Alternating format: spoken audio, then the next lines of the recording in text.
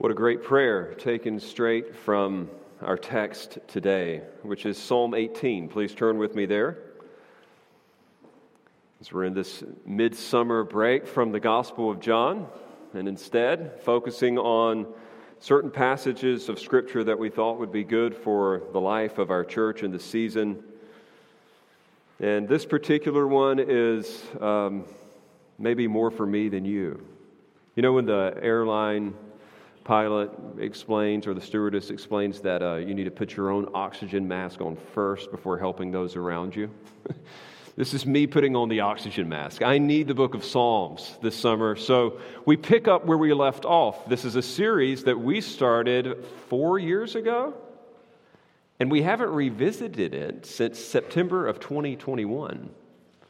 So the last place we were was Psalm 17. Where do we go next? Because I'm so uncreative. Psalm 18.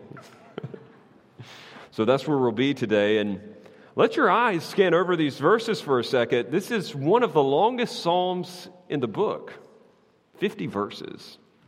So I will not be reading the entire text to start off with, but to orient you to the truths of the text.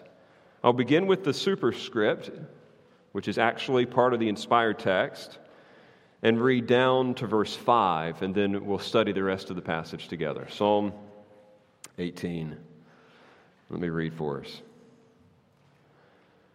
To the choir master, Psalm of David, the servant of the Lord, who addressed the words of this song to the Lord on the day when the Lord rescued him from the hand of all his enemies and from the hand of Saul. He said, I love you, O Lord, my strength. The Lord is my rock and my fortress and my deliverer. My God, my rock in whom I take refuge, my shield, the horn of my salvation, my stronghold. I call upon the Lord who is worthy to be praised, and I am saved from my enemies. The cords of death encompassed me. The torrents of destruction assailed me. The cords of Sheol entangled me. The snares of death confronted me. They call it a gambit. A gambit. It's a word that most of us aren't familiar with, except for those who like to play chess. I'm not much of a chess player, but I think I get the principle. A gambit is typically an opening move in which a player will try to put a piece out in a vulnerable position and actually lose that piece for a greater advantage later on in the game. It comes from an Italian word that basically means to trip up. And you understand it, and you see it in various areas of life, even in baseball. The sacrifice fly is something of a gambit. You're trying to actually give up something to get something greater in the end. And so in this game of life, we often find ourselves in this position where it seems like we're losing. It seems like something's being sacrificed a little too dear, a little too precious. And yet for those in Christ, we're still holding on to this promise that victory is ultimately assured. There's this dissonance between the joy and the victory and the peace that Christ has promised, and then the losses and the pain and the frustrations that we experience in the meantime. You see it in several areas in your own life. For some of us, sometimes it's our emotions. Here at a church like this, we talk about joy and delighting in Christ, and yet sometimes our hearts don't follow, they don't obey. And we think we're losing, but we should be winning. Or just circumstances of family and work. Very rarely do I meet people who are just saying, my life is going swimmingly. Most people can quickly point to all the things that went wrong at work or things that are going wrong in the family. Few people seem to be stumbling upon victory after victory after victory, and yet we would expect at times that there would be just a little more winning, a little more ease, a little more excellence in life, and yet it doesn't come. Maybe it's a gambit. We see it even in our own struggles with sin. For some of us, we feel the 2 steps forward, 3 steps back, it seems. You get victory in one area and then you begin to lose in another. Or you actually will have as an extended season of victory and then it's like the bottom fell out and you struggle again. It's like you're supposed to be winning and yet you're losing, and we've experienced this tension. You see this echoed in our society as it seems like the gospel is going forward and what used to be a Christian nation is now not even a post-Christian nation but a post-Christian nation by some anthropologists. You see it in the political realm. The question is, are these just losses or do they lead to a win? Is something off? Or is this part of the plan? David had right to ask that question for most of his adult life. When you look at the superscription here, you get more detail about the background of a psalm than maybe any other in the entire book. It says specifically that this psalm was the one that was addressed to the Lord on the day when the Lord rescued him from the hand of all his enemies. This psalm, almost like verbatim, all 50 verses, is actually seen again in the book of 2 Samuel. And it comes after David finally eliminates the remaining sons of Saul who were giving him so much trouble. David's at the end of his life. In fact, the next passage in 2 Samuel is the final words of David. That's what it says. So David's an old man. He's had time to look back on his life. And if you think about it, David had a pretty hard life. I've been reading through the Bible just for my own good, and I happen to be in 1 Kings right now, so it was only a few weeks ago I was in 2 Samuel and 1 Samuel. I wasn't even thinking about Psalm 18, but let me tell you what I was thinking. It stinks to be David. I mean, you talk about a guy who had this wonderful, peaceful existence, just watching sheep. Seems like everything's going well, and then all of a sudden he gets selected, anointed to be the king when somebody else is the king, and that causes all kinds of trouble. Because now that guy, for most of David's life, will try to kill him. We hear these things, by the way, and we think, oh, yeah, somebody's trying to kill somebody. Have you ever had anybody try to kill you? Like literally put your name on a hit list? Have you ever had anybody shoot a gun at you? Those in the military understand this. I mean, Saul would throw a spear at David. He would enlist 3,000 of the best soldiers in all of Israel to hunt him down. You know that feeling that you feel when you play hide and seek with your kids and you're actually trying to win? Imagine that your whole life.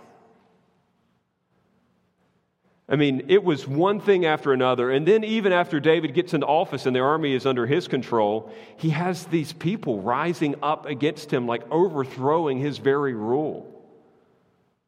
I mean, it's not just his one son. Then there's this other guy that shows up later. I already forgot the dude's name. I'm reading through this and I'm like, what a terrible life. And something about this last instance of all of Saul's sons who were constantly trying to undermine David, being executed, finally gave David this sense of peace where there's no human threat anymore. All my enemies they're dead. All is well. And it's at that moment that he writes this psalm. So here's a guy who knows loss.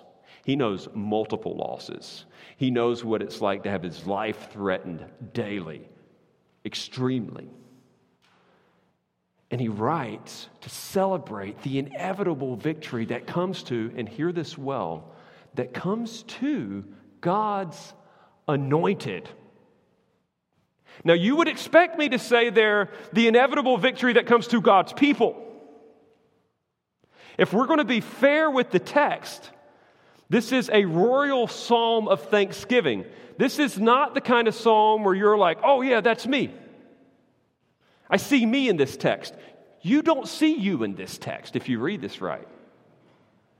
You see David in this text. You see the king in this text. You see whoever the anointed one of God will be in this text. You can't just say, oh yeah, I know what it's like to actually overcome all enemies. But it's still good news for you. And let me tell you why. Because in a collectivist culture like the ancient Near East, somebody would come into a text like this and they would be happy to be under the rule of an invincible king who has overcome all his enemies. For the king to win is for the people to win. Remember even the David-Goliath incident? Goliath was the champion of the Philistines. If Goliath could be conquered, all the Philistines would be vanquished. If David would have been conquered, all of the Israelites would have been vanquished. They have representative rulers. We're so individualist, we have a hard time with this, but I want you to pretend you don't live in America for a moment. Pretend that your whole existence is actually embodied in an individual like a king. And then see if you find joy in the fact that God's anointed king always ultimately wins. So that's the goal. The text celebrates the victory assured to God's chosen king, and as such, this is good news for all those who are under his rule. This text is supposed to make you happy. It's supposed to make me happy with the victory that has already been secured in God's chosen king. Now, it's 50 verses, admittedly. I've already been doing this for 12 minutes, so we got to get moving. Let me tell you how this is going to go down. If you're looking for verse-by-verse commentary or explanations of every Hebrew word here, I'm sorry, I don't have the time. But I can give you the idea, the overview of this thing. I want you to feel the text for a few moments like the ancient Israelite reading it. I'm actually going to not try to apply it yet. So just put your thinking caps on, drift back to that time and place in history where they would have entered into this poem and actually been encouraged by it. We're going to marinate in the poem. And then I'll try to massage out some application at the end for us today in the 21st century. Now, Hebrew poetry is interesting. They love parallels. They love big picture things that resemble one another. In fact, it's been said that the standard of beauty in many cultures is parallelism. So a beautiful face is symmetrical. If you were to take a picture of your face, with the reverse camera on, and then flip it around, if it looks the same both ways, it's considered beautiful. If it's largely different on one side than it is the other, it's not considered as beautiful. Well, Hebrew poetry is kind of like that. They love symmetry. They love for things to equal out on both sides. And that's exactly what we see here. At the beginning of this poem is going to be this exclamation to God for his refuge. I'm giving you the overview if you want to take notes. His refuge. And then there's an account of the rescue.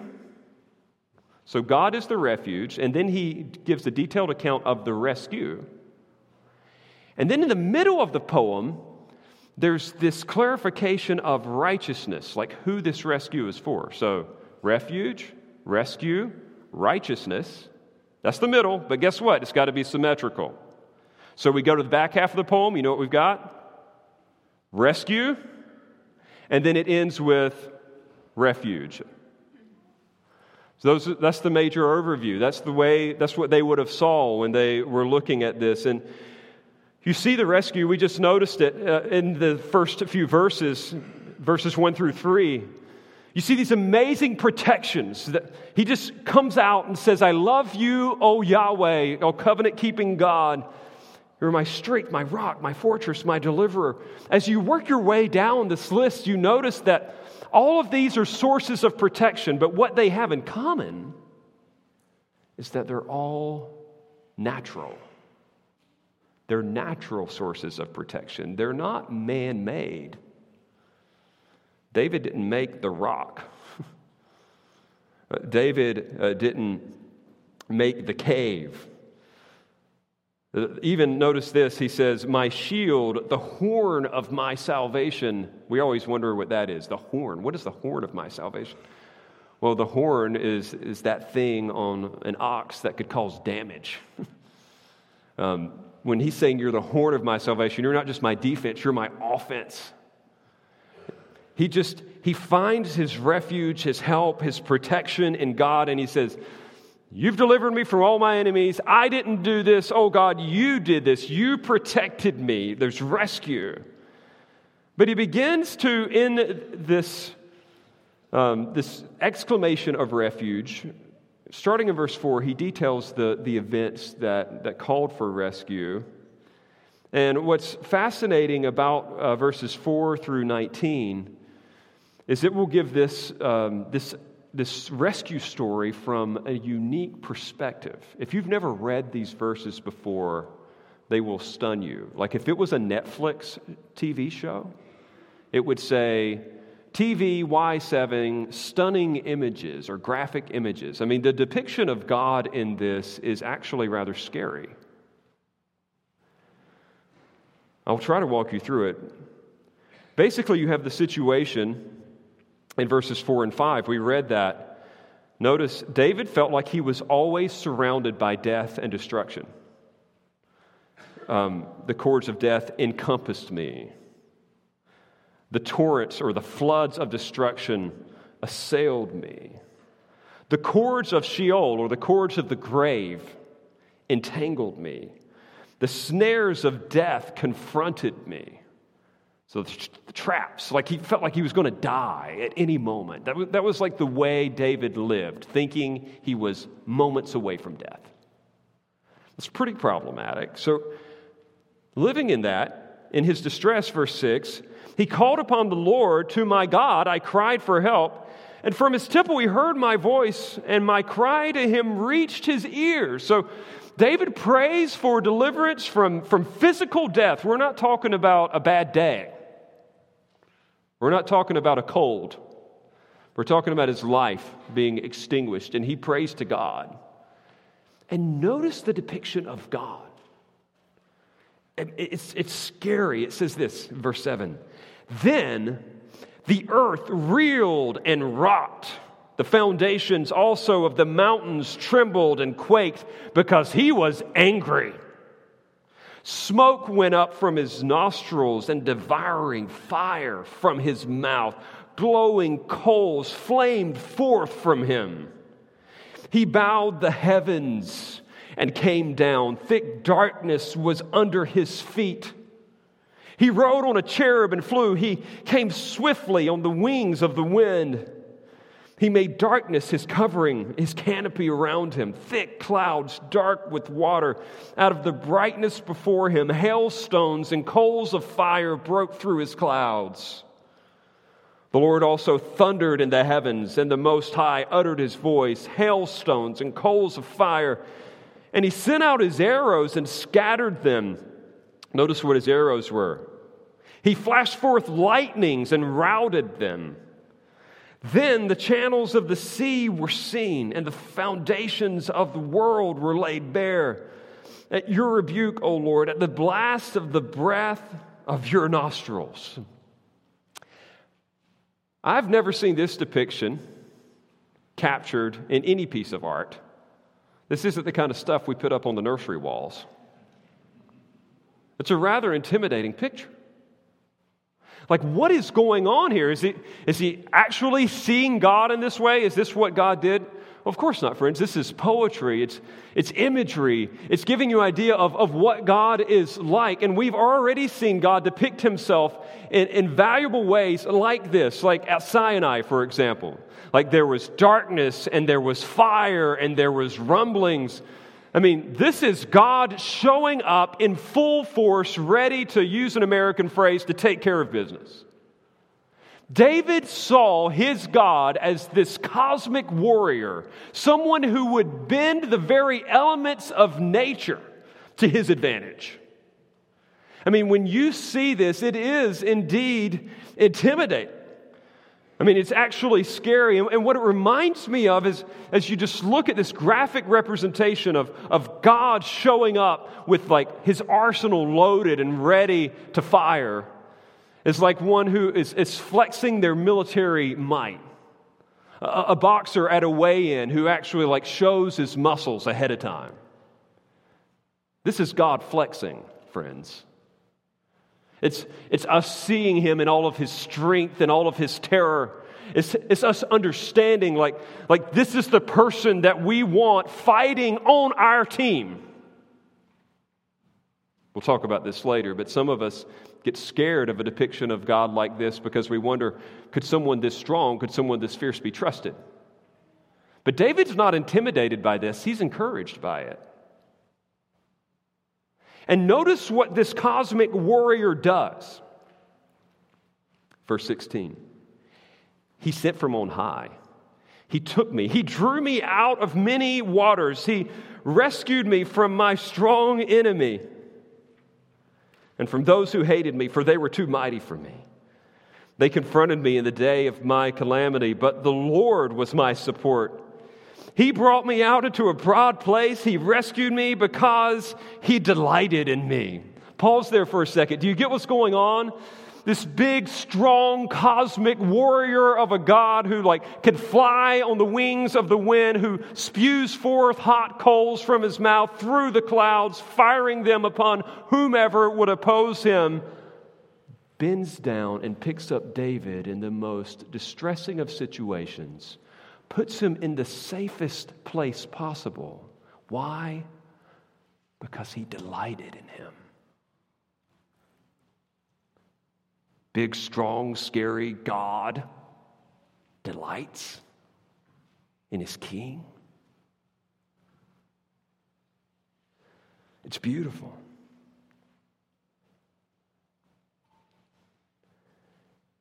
That's David's poetic, beautiful account of his rescue. That's what it felt like to him. That's what poetry does, friends. It conveys feeling. Some of us are like, just the facts, ma'am. You know, we just want it in a narrative. We want it to be precise. But the beauty of poetry, the beauty of music is it can capture a feeling.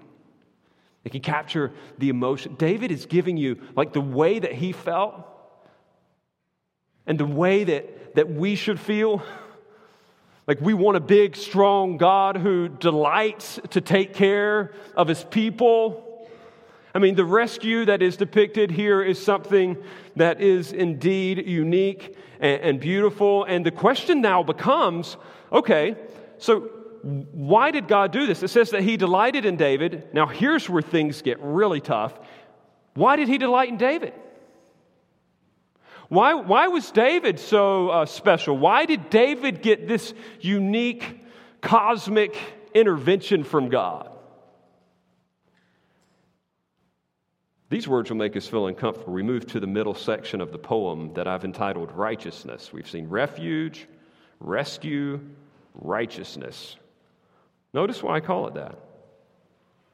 The Lord dealt with me according to my righteousness.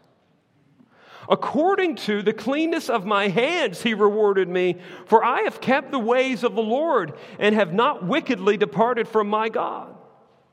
For all his rules were before me, and his statutes I did not put away from me.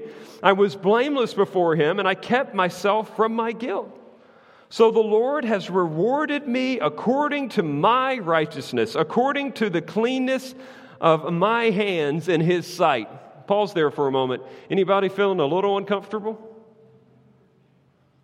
I mean, here we are, Protestant salvation by grace through faith alone. We can't earn God's righteousness, but man, it sure does seem like David earned it in some way.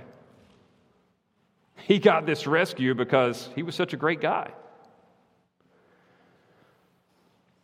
This is why I refuse to try to apply this message throughout. Hear it first as they would under the context of the Old Covenant. Don't worry, we'll try to answer your theological questions. But think about it from David's perspective for a moment. There was actually a conception of right or righteousness in the Old Testament that didn't mean 100% perfect 100% of the time. One of the easiest ways to illustrate this is the book of Job. Even God himself called Job a righteous man. So did God disagree with Paul later on, who would say there is none righteous, no, not one? There's different definitions of righteousness. Just like when you look in an English dictionary and it'll have those bold numbers like 1, 2, 3, 4, 5. Words get used in different ways according to different contexts. Especially in the book of Psalms, when you see the word righteousness being thrown around, it's not talking about the imputed righteousness of Christ. It's not talking about absolute moral perfection. It's talking about being on the right side of God. That's the best way I can explain it to you. And even back in Psalm 17, David talks about his righteousness, how he was in the right. What he meant was he was on the right side of God. He was loyal to God. He was loyal to God in his ways. He didn't, like his grandchildren, forsake Yahweh and go and worship the gods of Canaan. He was loyal, generally speaking, to God. David is the same guy, by the way, who would acknowledge in Psalm 32 and in Psalm 50 that he had sinned grievously. Is he schizophrenic? No. He has a different definition of righteousness. Righteousness here just simply means that he was in the right, compared to his enemies who were in the wrong. God had promised David that he would be able to hold the throne, and Saul didn't like it, and so Saul was in the wrong to be fighting against David, the Lord's anointed. Saul's children, same thing. They had no right to do that. And you know what David did, by the way? When he had the opportunity on 2 different occasions to kill Saul, the Lord's anointed, he didn't do it. So generally speaking, David was on the right side of the relationship with Yahweh. He was not actively rebelling or resisting against it.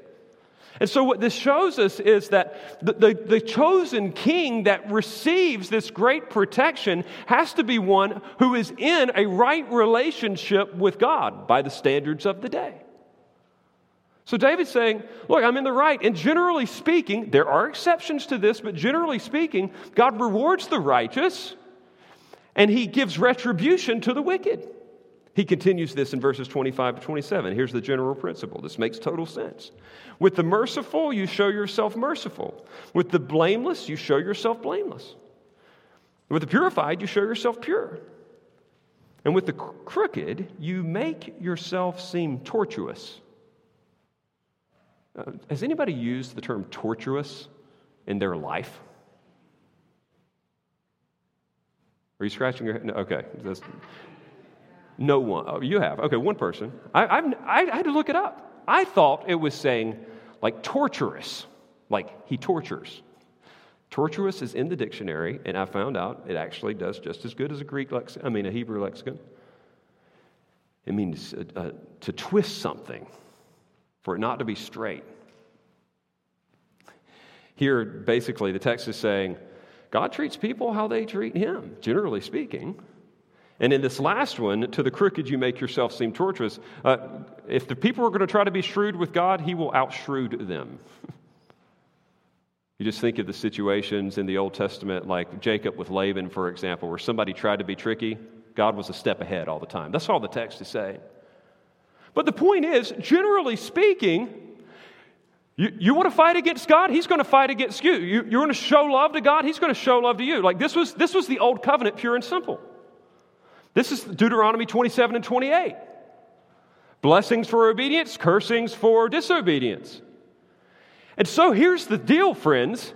Like, let's pretend, again, we're the ancient Near Eastern Israelite. Like, we want a king who obeys God. Because if he doesn't, it's going to be bad for all of us. And David's saying, generally speaking, over the course of my life, I've been on the right side of God. And that's why he rescued me in this way, which leads us to the next account of rescue. So the first account of rescue was from above. It was cosmic. This next account of rescue, David's going to look back on the same situation with all the ways that his life was threatened, but this time it's going to be from behind on the ground. So One is cosmic, the other is what I would call causative.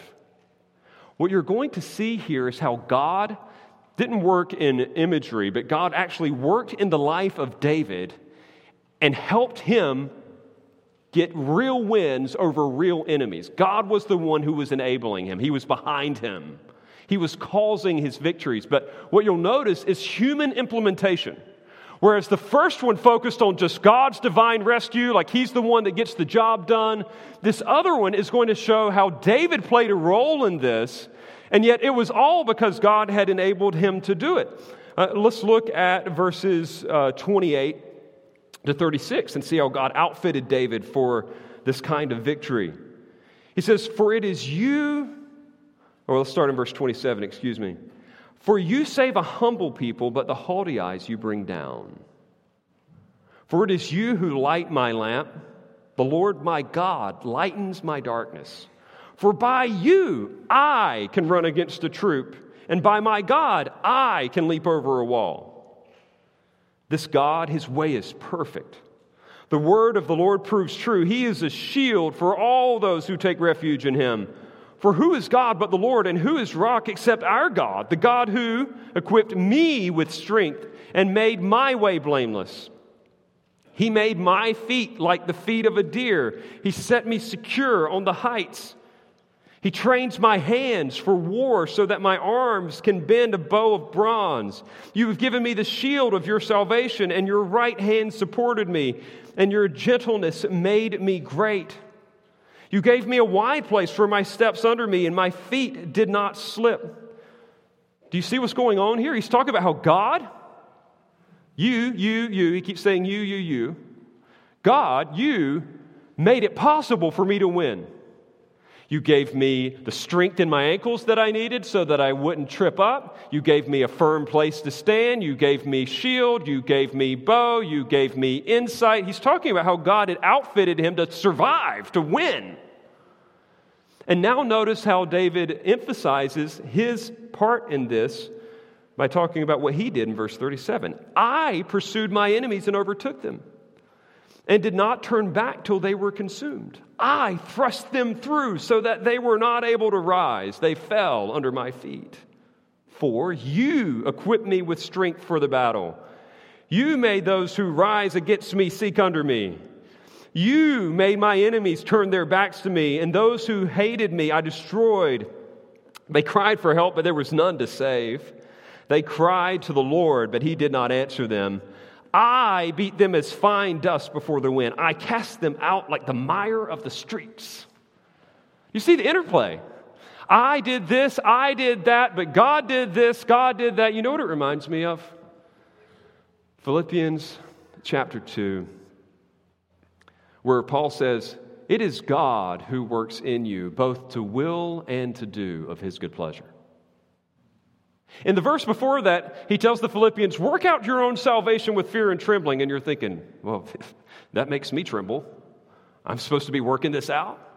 And then immediately he follows it with, "It is God who works in you, both to will and to do of his good pleasure." In a very physical way, David is saying, I know that I had to actually be the one to run into the cave, and I had to be the one to throw the spear or to shoot the bow, but God enabled all that. God gave me the victory. He was the one behind me. It wasn't just me. It was him through me, behind me. And so you see the different accounts of rescue, one from above, the other from behind, which leads to his closing note. This is the last part of the poem of refuge. He mentions it one more time. Look at verse 46. "The Lord lives, and blessed be my rock, and exalted be the God of my salvation." Just a quick pause. Rock. For the children in the room, and we're probably wondering, who cares if God's a rock? I stick rocks in my pocket. We're not talking about that, dear ones. We're talking about massive rocks that can provide shade from the sun in the middle of a hot desert. We're talking about rocks that provide a place to hide when somebody's shooting bow and arrow at you. It's like a castle. When he says he's my rock, he's saying he's my castle. Blessed be my rock, my castle. Exalted be the God of my salvation.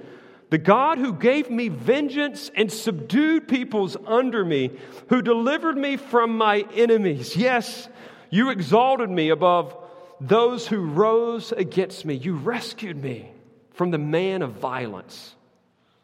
Likely here Saul.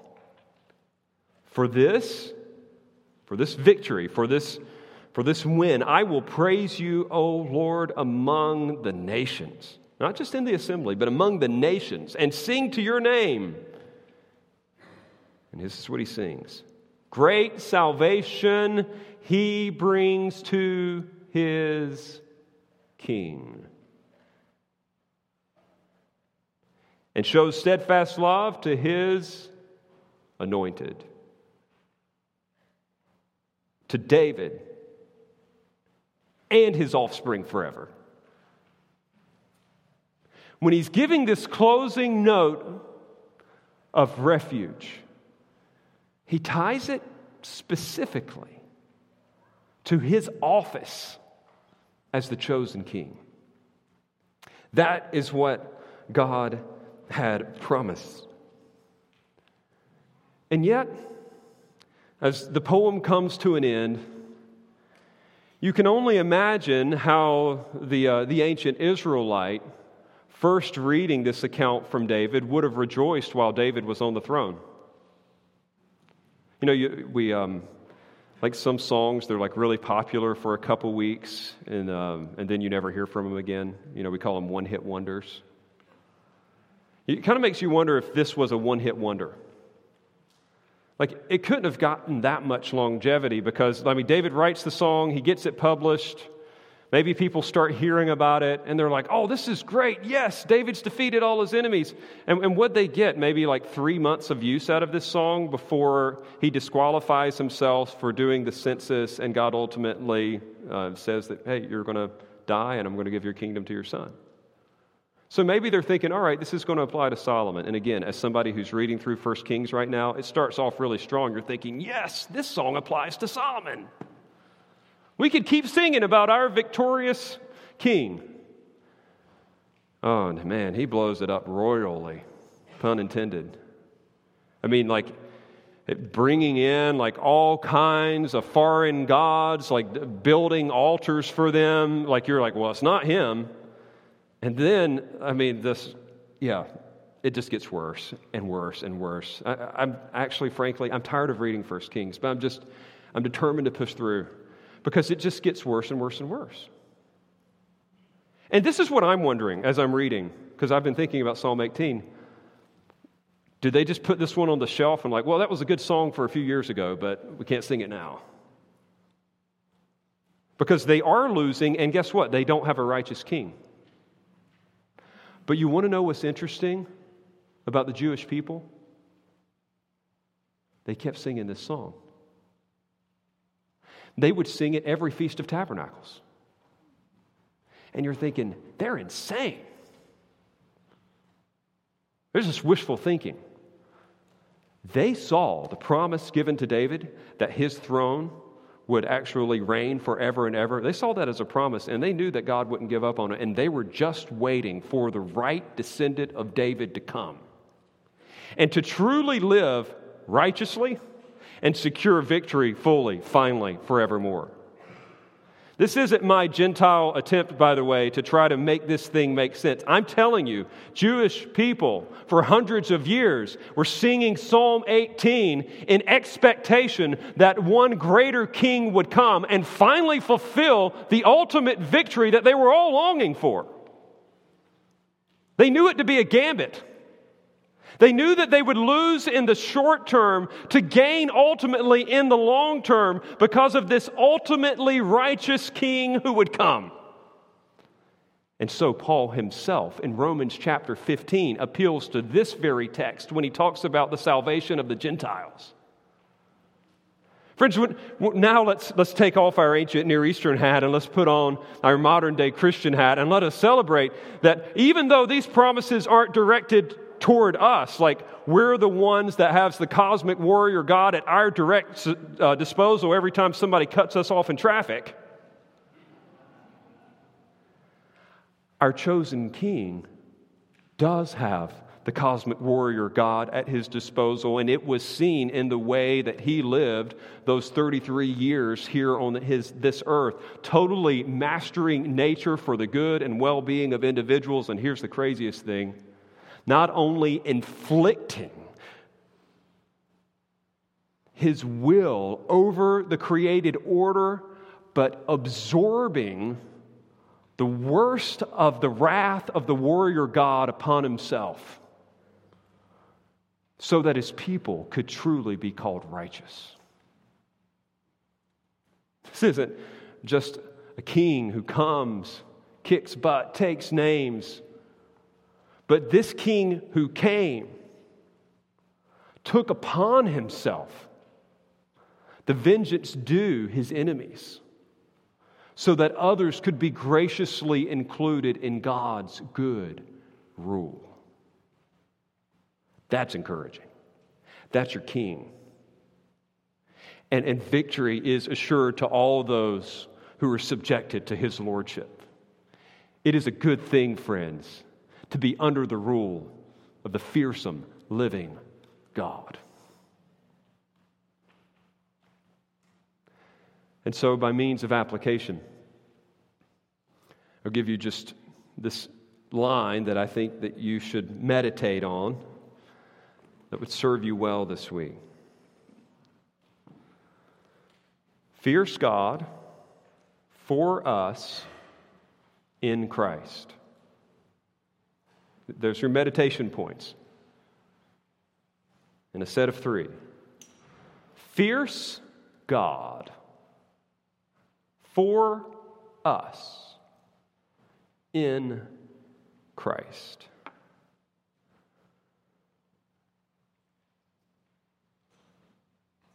This psalm helpfully depicts God in a way that most modern philosophical conceptions of God cannot capture.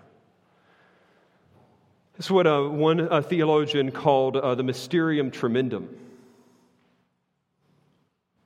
There's this sense of real fear and dread in light of God's high and holy power. When the Bible says that the fear of the Lord is the beginning of wisdom, it is not just saying, respect God, say yes, sir, and no, sir. It's actually saying, realize He is God. He can do whatever He wants, and He can rightfully destroy all those who rebel against Him. He is majestic, a consuming fire whose splendor causes dread in sinners and delight in saints.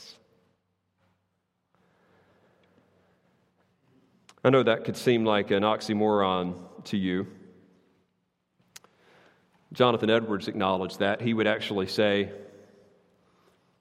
"'Tis possible that those who are wholly without grace, for them to have a clear sight and a very great and affecting sense of God's greatness, His mighty power and awful majesty." So it's possible to understand for God to be high and holy and terrible. But those who are in Christ actually know more than that. He illustrates this with a thunderstorm, I think, which is perfect for us this time of year. You're hearing them every day. And you're standing outside and you see the dark clouds forming and you start like hearing that shaking in the air. And you start seeing those sharp bolts of lightning. And for many people, such a display of power is actually an intimidating thing, causing them to want to get indoors. And Edwards said, before he truly understood who God was, like he would feel this way at an approaching storm. I'm just reading from his personal narrative here. He says, unable to rest on God, I found the knowledge of a Creator to be terrible. I used to be a person uncommonly terrified with thunder. And it used to strike me with terror when I saw thunderstorms rising. But something changed in Edwards. This is what he said. Through reading Scripture, I began to sense the excellency of God, feeling, quote, how happy I should be if I might enjoy that God and be wrapped up with Him in heaven. He all of a sudden thought, this God with all His ominous dread, like it's possible that God could be for me, not against me. I mean, he knew God to be fierce. He says these happy thoughts of God, the fact that this God could be for him and not against him, it changed how he saw him, and it changed how he experienced his creations. And it says, where once nothing had been so terrible to him as a thunderstorm, now, on the contrary, it rejoiced me. I felt God at the first appearance of a thunderstorm and used to take the opportunity at such times to fix myself, to view the clouds and see the lightnings play and hear the majestic and awful voice of God's thunder, which oftentimes was exceeding entertaining, leading me to sweet contemplations of my great and glorious God. What was the difference between Edwards being scared to death of God's displays of might and majesty and delighting in them? It was understanding through reading of the Word of Christ that God could be and would be for him. That's the difference. Edwards' experience of the creation was different because his knowledge of the Creator had been infused with the knowledge that the High and Holy One is the most gracious Redeemer. Friends, indeed, our God is fierce. This text proves it. But that is only bad news for those who are opposed to Him. This fierce God is for those who are in Christ, which brings us to that second phrase, fierce God for us. For us. He's not just a creator, but He is a Father. Like He has brought us into His fellowship. All the wrath has been satisfied. Like, remember what happened to Jesus on the cross? Remember when it turned dark? Remember when He cried out, my God, why have you forsaken me? He bore the full front of God's cosmic justice that day. And so Paul would be able to gratefully exclaim in Romans 8:1, there is now therefore no condemnation to those who are in Christ Jesus. He is not against you, He is for you. And all of that majestic might will be leveraged for your benefit. It is for those who are in Christ. One author put it this way, without Christ, we see nothing in God but an angry and terrible judge. Friends, some of you are here visiting today and you've been questioning God and His existence, and you're wondering what it would be like to follow Him, and there's this secret dread that keeps you from entering in to His high and holy presence. I want you to know that you will never be able to escape that dread unless you find yourself on the right side of God, which only comes through faith in the Lord Jesus. So this fierce God is for us. Martin Luther foresaw this when he wrote, we were totally unable to come to a recognition of the Father's favor and grace except through the Lord Christ, who is the mirroring image of the Father's heart. Without Christ, we see nothing in God but an angry and terrible judge. Friends, He's no longer an angry and terrible judge for those in Christ. He delights in His chosen one. And He delights in all those who are under the chosen one's rule. So fierce God for us. But let me be clear, it is all in Christ. It is in Christ. Just as the ancient Near Eastern Israelite couldn't take this psalm and apply it to themselves, but they only could enjoy it by virtue of their connection to the anointed king, so also these promises of certain victory, let me just be crystal clear, they're not for you. You can't go out and say this week that the cosmic warrior God is going to come and intervene in all your situations. Here's what you can know, that He has already intervened in your chosen head, who is the Lord Jesus Christ. And all those who belong to Him are safe under His rule. You're under the jurisdiction. Let me put it this way. You're under the jurisdiction of the Lord Jesus. And you have access to this King, God's Son, who has access to the powers of heaven and hell at your disposal on behalf. And I don't know about you, but I wouldn't want to be responsible for using that kind of power. I'd rather have someone smarter, wiser, better exercising it on my behalf for me. And that's what the Lord Jesus has done. He exercises that authority with God the Father on our behalf for our good. And so we celebrate. We celebrate the win that we will inevitably enjoy because our greatest problem has already been solved by Him, and the extant problems that we still see around us, He'll fix upon His return. Let's thank Him for that now and then sing a song of praise in light of it. Father, you're the fierce, holy, awesome God. You are righteous and holy. And indeed, we deserved your wrath on account of our rebellion. And yet your Son, the perfect chosen ruler, came and intervened, absorbing that wrath on our behalf, including us into His righteous rule. And now we know nothing but your favor and your grace. And even the temporary setbacks and frustrations we experience now all work together for good to those who love God and are called according to His purpose. There are no ultimate losses for those in Christ. It is a win. Or give us the eyes to see that we're under the protective rule, the salvation, the victory already provided in Christ. And for those who are trying to win their own battles, for those who are trying to somehow earn favor with you on their own, convict them or draw them even today to a saving knowledge of this, their only King who can bring salvation. Lord, help us now as we express our gratitude in a song of praise. In Jesus' name, amen.